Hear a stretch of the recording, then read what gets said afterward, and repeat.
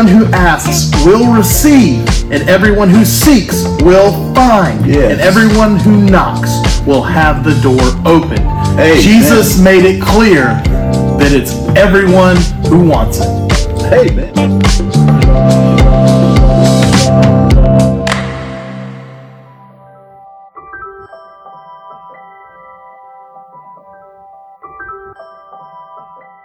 Hey everybody, and welcome to a holiday special episode of the Gonzo Bible Study. As you can tell, my co-host today is slightly more attractive.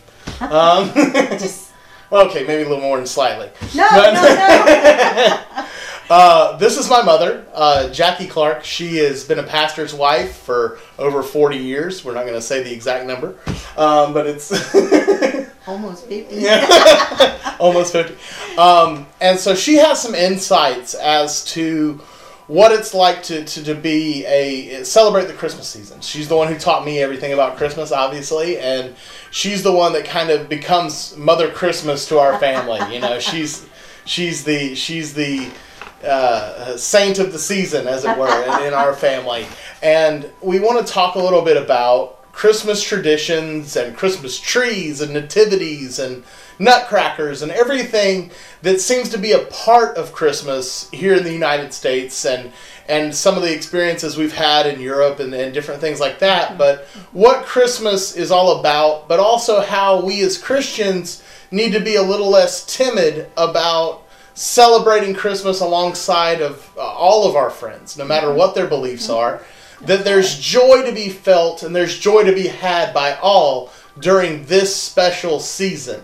And that's also, we're a Merry Christmas family. We're not a Happy Holidays family. We're not a, best wishes family, but we are a Merry Christmas family because we do believe that this season is a time to celebrate the Emmanuel. It's a time to celebrate the Noel, the birth of Christ, the coming of the Savior, the deliverance presented in the form of a babe. You know, it's one of those times of the year where we just get to feel the joy and the revelry of humanity's salvation.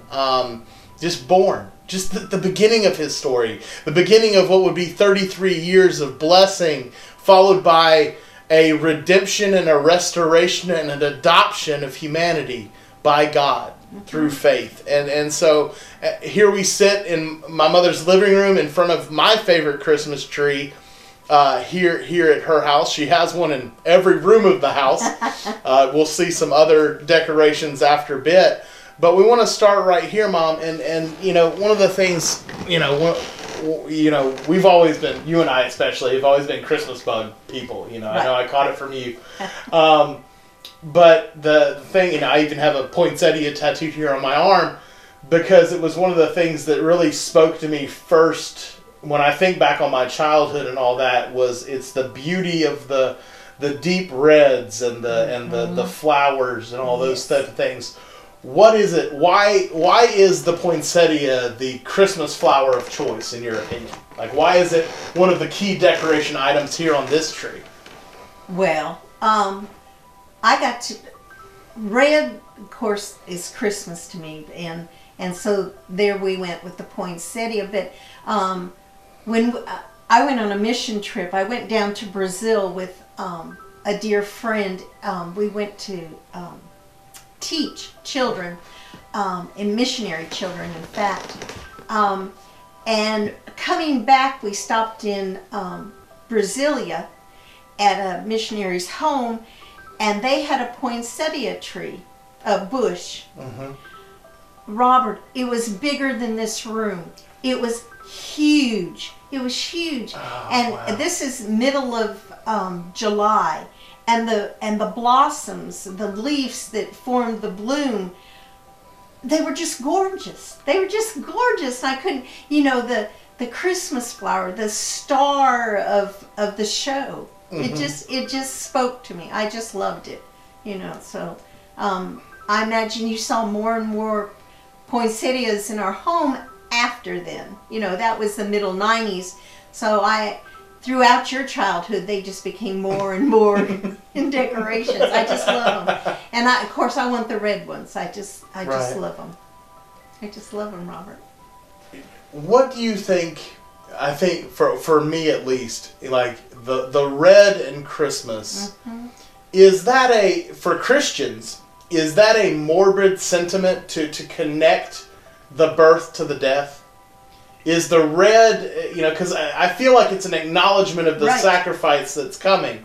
It's an acknowledgement of what the gift of this child will be. Right. It's the blood covering and the offering of salvation, the reconnection, the covering of our sins, the washing white as snow. I think that's part of the reason why we connect even snow to the purity of that as well. Right. In our songs and everything. Is that do you find that to be a dour sentiment or a morbid sentiment, or is it something that just kind of naturally is befitting the story of Christmas? Well, just like the evergreen tree, it represents life. So does blood. Right. A baby comes through blood to us, and we know that a blood sacrifice was necessary. So it's kind of victorious instead of morbid. I like that. We've got to have it. We had to have something that would take care, would atone for our sins, because we're all sinners. We had to have something, and what better than pure blood? It wasn't tainted. It was, and it was sacrificed for us. So your dad, his favorite season is Easter. Right. He that's his season. Of course, I about got him won over. It had to have a beginning. Right. Right. So, no, I think and red. I don't use red any other place in our home. Red isn't one of my favorite colors at all to decorate with, except Christmas. Yeah. And somehow it seems right. It just seems right. Let me ask you this, and this is something that you can speak to better than Dad or I could, but when we talk about Christmas, we have key players, and of course we'll talk about that a little more when we talk about the nativity scene. But one of the things I wanted to ask you, and I've been thinking about it lately, is Mary. As a woman, you have a better understanding. And I don't mean that to sound sexist, no, I know. But as a mother and who's gone through multiple pregnancies, and as a woman and everything, how do you feel Mary?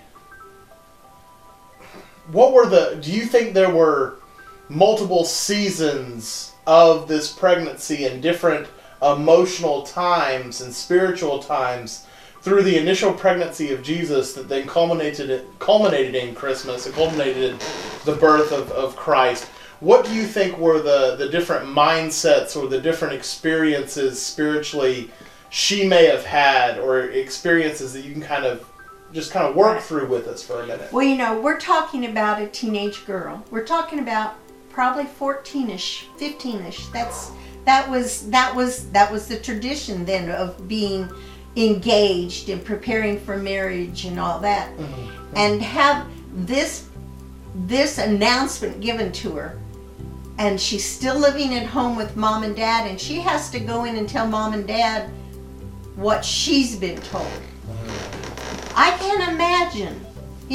When I got to tell my mom and dad, it was after your father and I had been married a couple years, and it was a joyous time. And I'm sure in Mary was probably, we get Mary's story or Mary's feelings when she's speaking to God, and she's saying, this is over my head. This is just unreal. But God, if this is what you want, I'm willing. Now she gets to start sharing it. She shares it. She has to share it with her parents. She has to share it with her family, and she goes and shares it with Elizabeth, her cousin, and in there's another miracle happening in Elizabeth's life, and so I can't imagine what she went through. My experience as a woman, physically, I can remember all the pregnancies I went through, and the excitement, the joy, the being frightened, we're going to have a baby. I'm going to be responsible for this little thing, and it's not something you can do and then walk away. You're stuck. I mean, you're stuck with whatever this little creature is. Yeah. By the time we got to you, it's like, oh well. But so you say, as a woman, what was she experiencing? I can't imagine what she was experiencing. She was overwhelmed, but at the same time, it's kind of like Mark Lowry, who is a Christian singer, says, Mary, did you know? Did you know that baby you're holding? If you hadn't been willing, he is her redemption, and she doesn't even, Mary, did you know? You gave life to him, but he's going to really give you life. It's fascinating and it's funny how it hit me when you said that her response was, this is more than I can bear or understand. That's right. But if it's your will, okay. Yeah. Echoes directly to the garden. Yeah. It echoes Absolutely. directly to her son. That's right. The Son of God. Because at that point, when he's kneeling on the mountain, he's still her son. That's right. And he has the same response, and you can't help but see, yes, he's being faithful to God's calling on his life. He knows who he is. He knows what he's about to do. But at the same time, there's an echoing of the heart of Mary in that garden scene. That's right. Because it's like, I don't want to do this, but if this is your will, let it be. That's right. You see the heart there. I think it echoes the mother's heart. It echoes that sacrifice of self. And I think those are some of the attributes that probably is why God chose Mary, is because she could nurture him in the way of grace and of sacrifice in a way that maybe no one else at the time was fitted to do. We don't, there's a reason he chose Mary. That's right. It was at the appointed time. That's right. And so when you say, Mom, red is that morbid, that, the sacrifice, look at that. Look what it does. He even Jesus, the humanity of Jesus, which it took him to become human. Right. And then he sacrificed. He went to the garden and gave us his blood on the cross. Red is perfect at Christmas. Red is perfect at Christmas. That's right. That's awesome. That's right. All right, now for the elephant in the room, or should I say the nutcrackers? The other key item here, coupled with the beautiful poinsettia flower that you see all over this tree, are nutcrackers. Yeah. And of course, the Nutcracker ballet and musical has become synonymous with Christmas. That's right. All over. But what is it that drew you to nutcrackers? Like, why are nutcrackers part of how I celebrate the holiday season like that? Well, I think that comes into our history as far as a family and believing in the specialty of Christmas. Our time it's spent in Germany. You were a child. You spent most of your elementary years in German schools, but the influence that had came through the Nutcrackers. Okay. So that's kind of your heritage. Yeah, that's true. It's one of those things where, we'll talk about this a little more as we get back to one of your other trees. But it's so important to not take Christmas away from children. That's right. Don't let your churchiness or your Christian tradition steal childhood joy.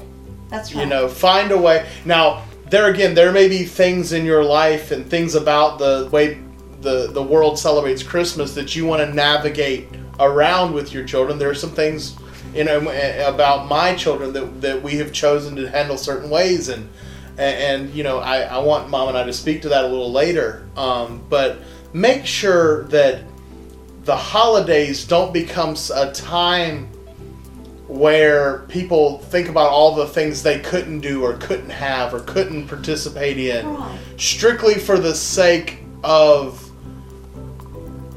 proving a point. Dogma should not be part of joy. I don't think that's what Christ taught. I don't think that's the message that was brought by the Emmanuel, that we should be so legalistic and so entrenched in our beliefs that we start stealing joy from others. Rather, quite the opposite. I believe we should stand firm in what we believe, but we should do so with joy in our hearts, love on our lips, and a smile and a greeting, rather than when somebody says, well, happy holidays, you say, we don't say that, we say Christmas. No, I only bring that up because I want you to say, no, Merry Christmas. That should be the response. It shouldn't be any kind of antagonism. Don't be the if you're a believer this season, let me challenge you, don't get frustrated in the lines. Don't get aggravated. Don't start arguing with people at the stores.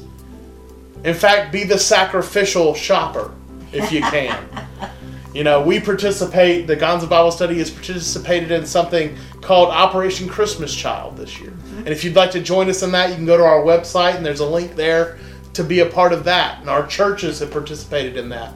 And all that does is it's a shoebox full of hygiene items and toys that are coupled with a story of joy, that are coupled with a story of victory. So yeah, it's a red and green box. The blood's the topper. And the evergreen box that represents the eternal salvation. What those shoe boxes are, they're presented to children all across the globe to provide them a moment's joy. And yeah, the child's going to be overjoyed with the Spider-Man doll or the teddy bear or the mermaid or whatever it is that they pull out of that box. But the thing that'll be the lasting thing, the thing that will change their life, is the fact that in a season when they expected nothing because they have nothing, love brought them a gift. So this season, make sure you're a part of the joy that's putting it back to children and giving joy to children and adults and your family. Man, remember that this is a season of peace and hope and love. It's a fun time. It's a season of joy. That's right. So let's go take a look at some of the other decorations we have here.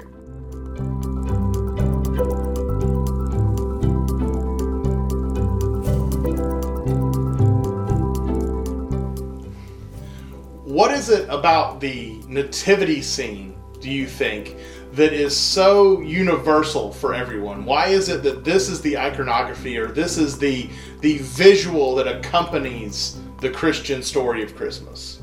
Okay, when we're talking history, and the nativity represents history, a certain time back yonder, 2,000 years, let's say.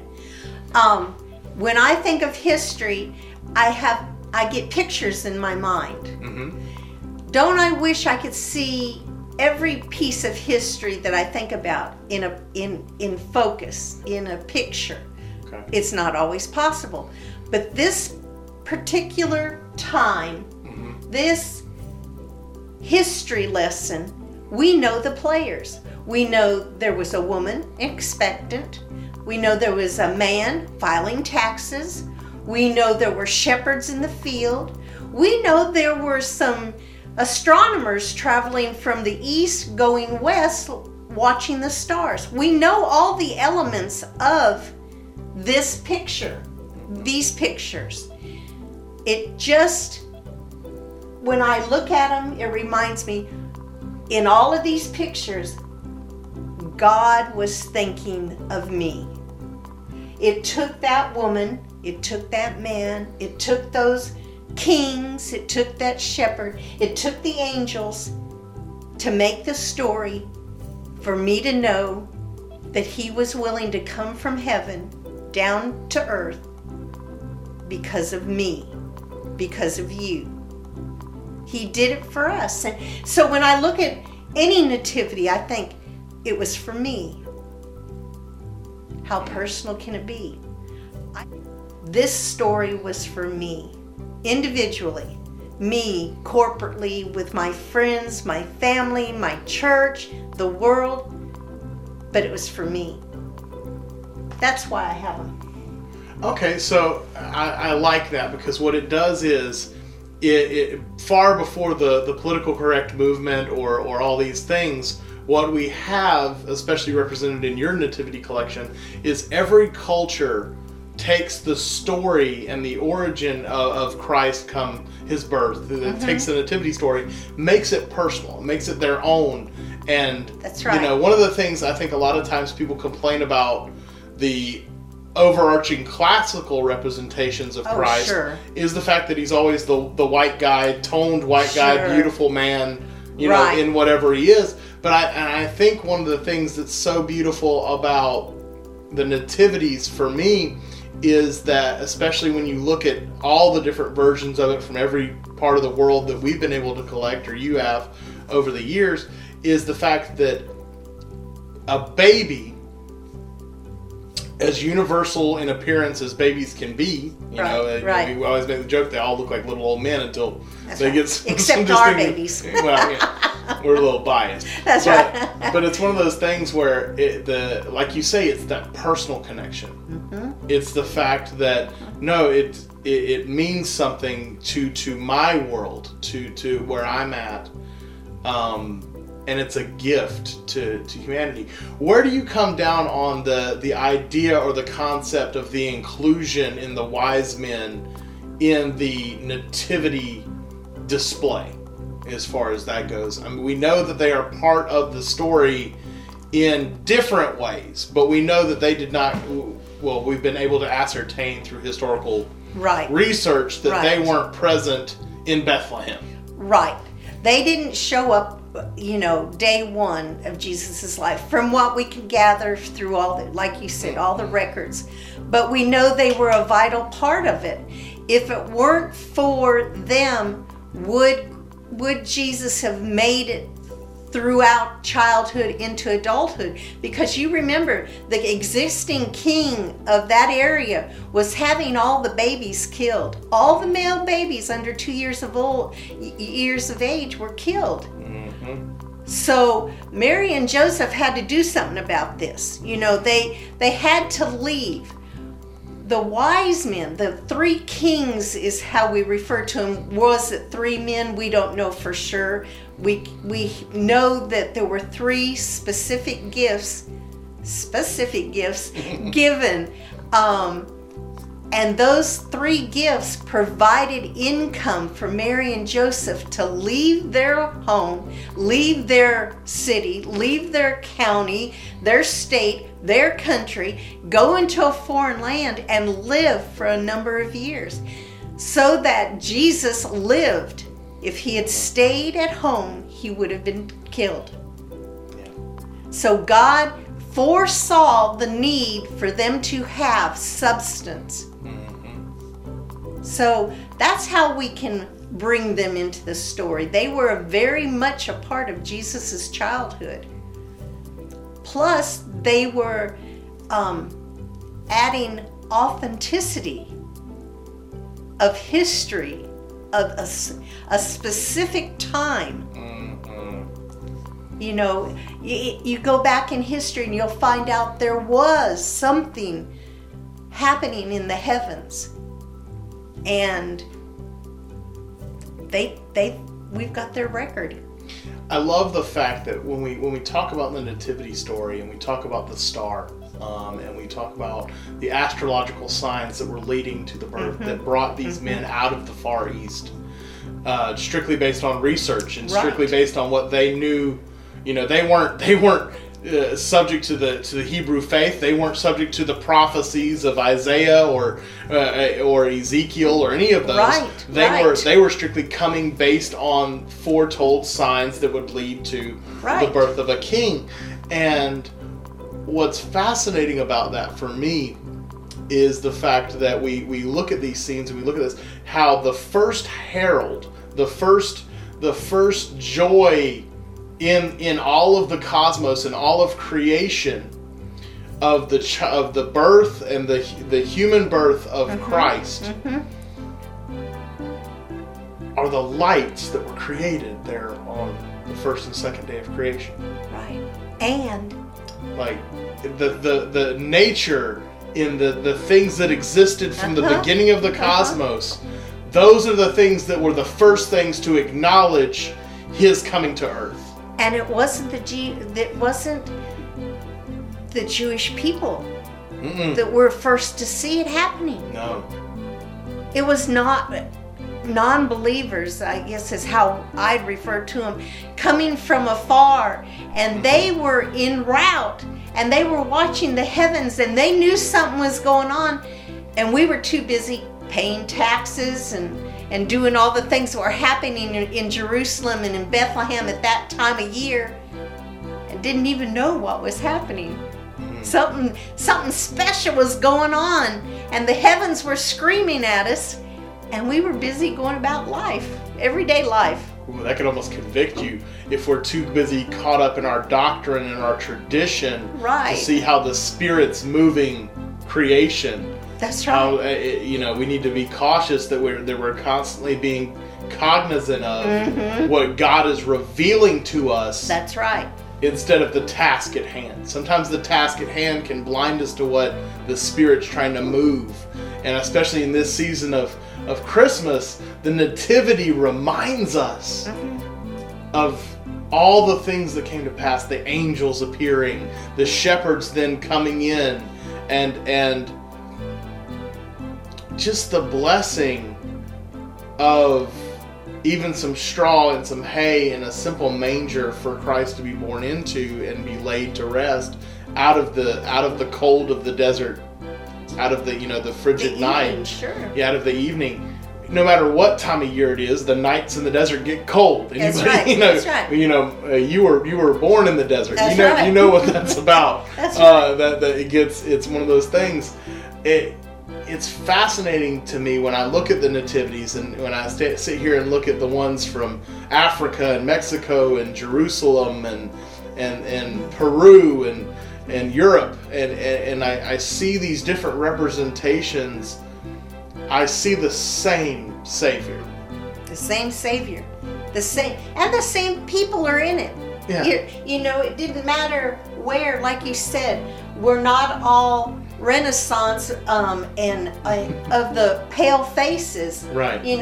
But they're all there, and like we were saying, they were all too busy, and the shepherds were out doing their thing out in the fields, whatever shepherds do at night to keep the sheep safe. Safe. And it took angels actually, hey guys, look, this is happening, to the angels tooting the horns and singing and saying, there is something going on, pay attention, So that's what the actual nativity pieces mean to me. It's awesome. It's all awesome.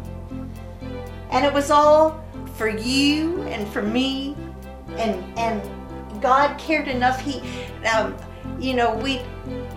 We tend to talk in pictures, and we teach in pictures, and we learn in pictures.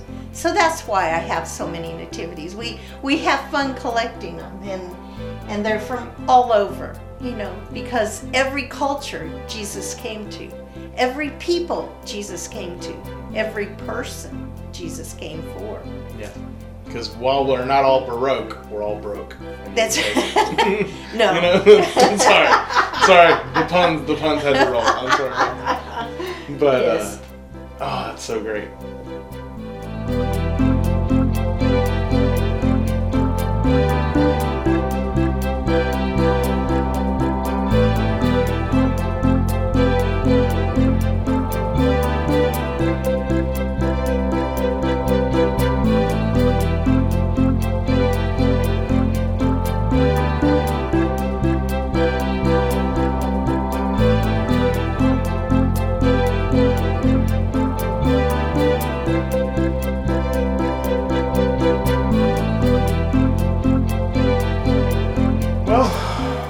Yay.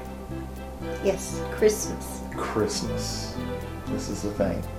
You know, we've talked some about all the different ways that people celebrate Christmas and all the different ways that people interact during the holidays and how important it is that families be together and those type of things during the holidays. And so here, as we sit at this tree, you know, we've seen some other trees and some other decor stuff that we've used here in our home, Right. and in our traditions and all that.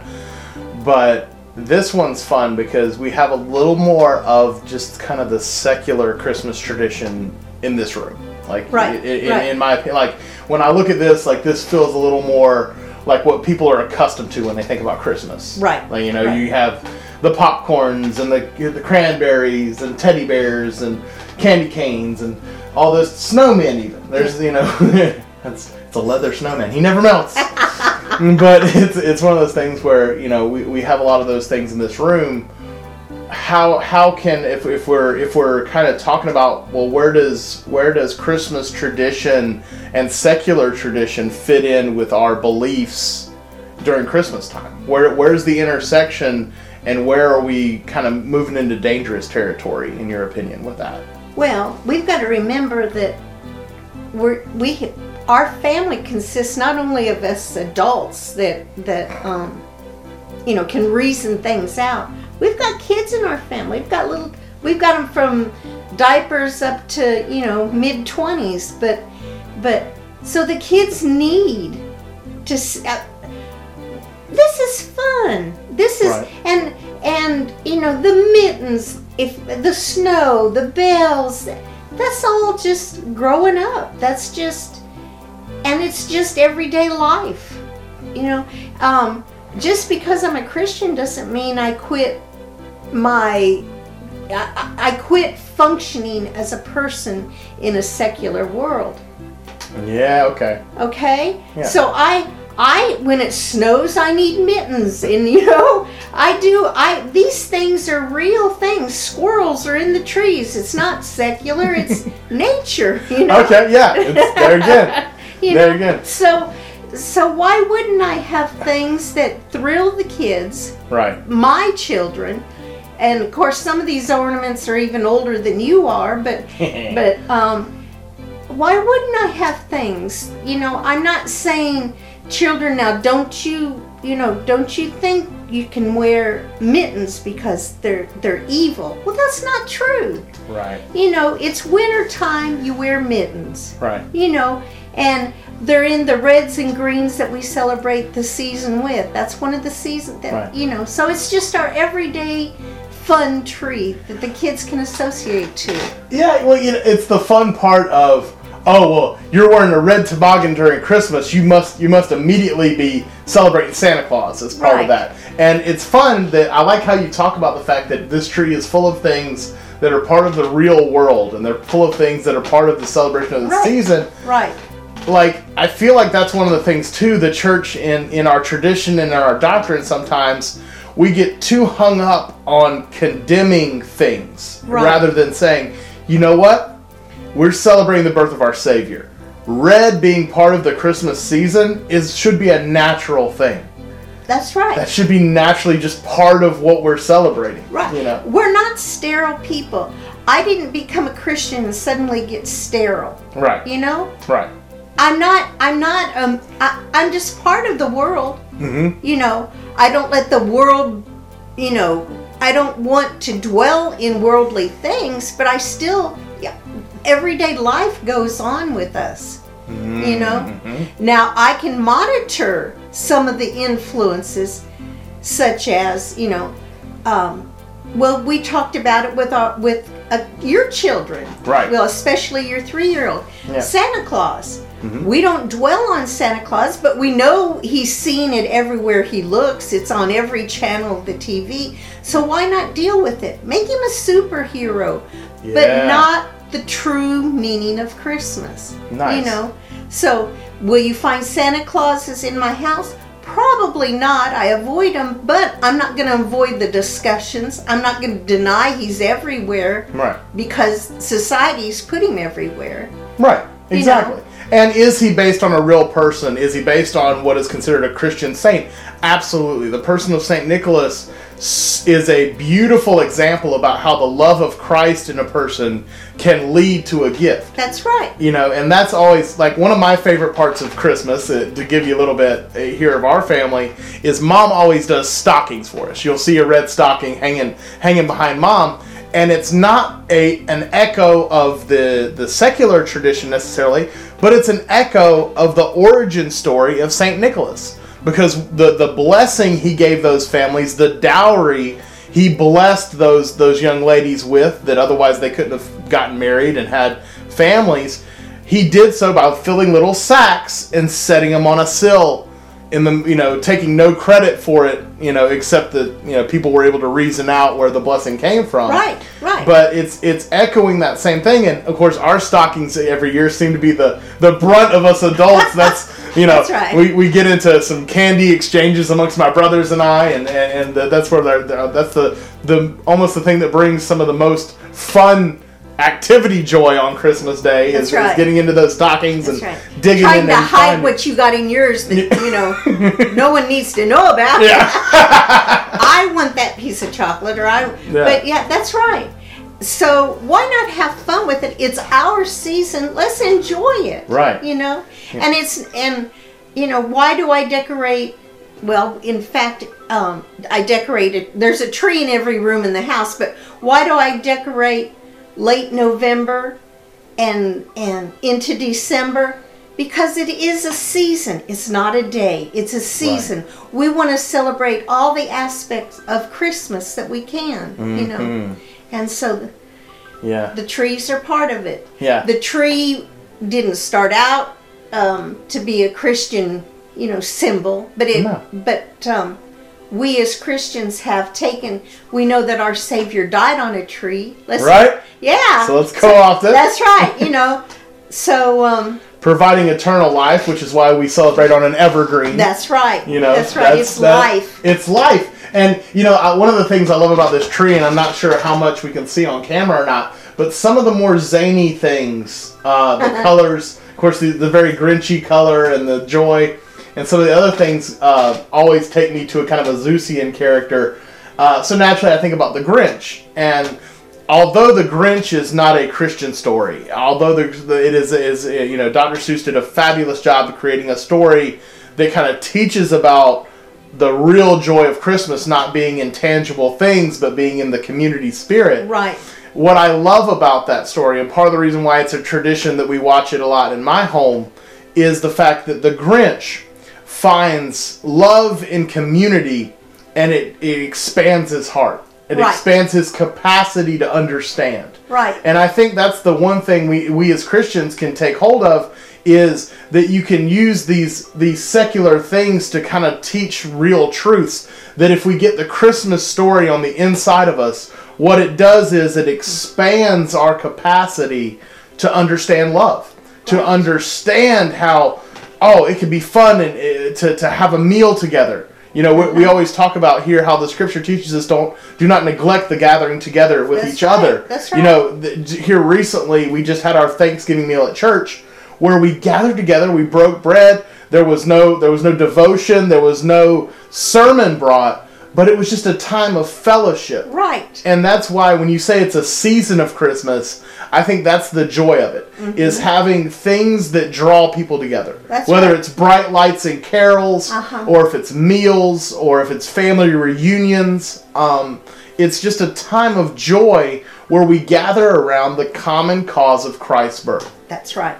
It's because it's the Emmanuel, it's the Noel. That's my youngest daughter is a Christmas season child, so her middle name is Noel, because we want to celebrate the fact that she was brought into this world in a season of joy. That's right. And I think that doesn't negate what Noel means. It doesn't I'm not co-opting it for whatever. I'm just celebrating in the season a new life. That's right.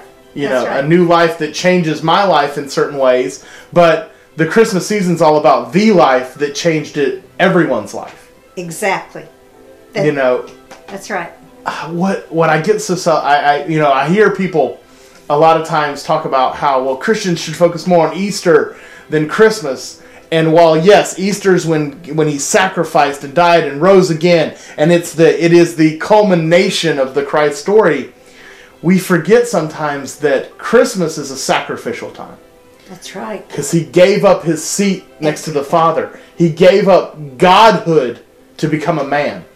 Well, he is Emmanuel. He became a man. His humanity was born. Yeah. You know, we've got to have that. We have to realize he was real. He became a man for us. Yeah. He was willing to leave everything, whatever heaven is in its majesty and throne and everything. And he looked at that and he says, "No, they're more precious than that. Let me do this for them." And it required him to become a man, Emmanuel with us. Mm-hmm. You know, without that, there wouldn't have been Easter. You know, this is the beginning of the Easter season. That's right. It is. This is day one. day one. You know, and yes, have we in the Christian world, have we co-opted a pagan season of the solstice and all that to celebrate Christmas time? Well, absolutely, because what we're doing is, just like in many other things that we've co-opted over the years, and is we're taking something that is familiar and using it as a way to teach that which is not. You know, one of the things, you know, I try not to a lot to bring attention to my tattoos, but I am heavily tattooed, so it's part of it. Is one of the things I have tattooed right here is a 3-leaf clover, and you probably can't see that on your TV. But the reason I have a 3-leaf clover tattooed here is because it's not a luck thing. What it is that St. Patrick, one of those awesome men of the church that helped, you know, bring faith and truth to a lot of people, used the tradition of the searching for the 4-leaf clover, and he used that to teach them that, well, the 3-leaf clover is a representation of the 3-in-1.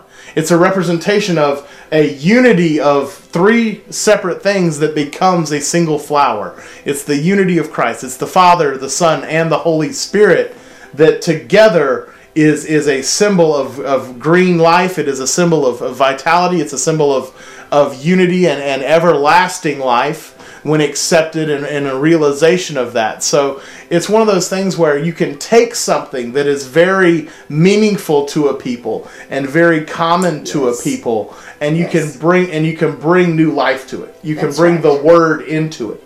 You know, we always talk about on the Gonzo Bible Study how you're to read the word and ride the ride.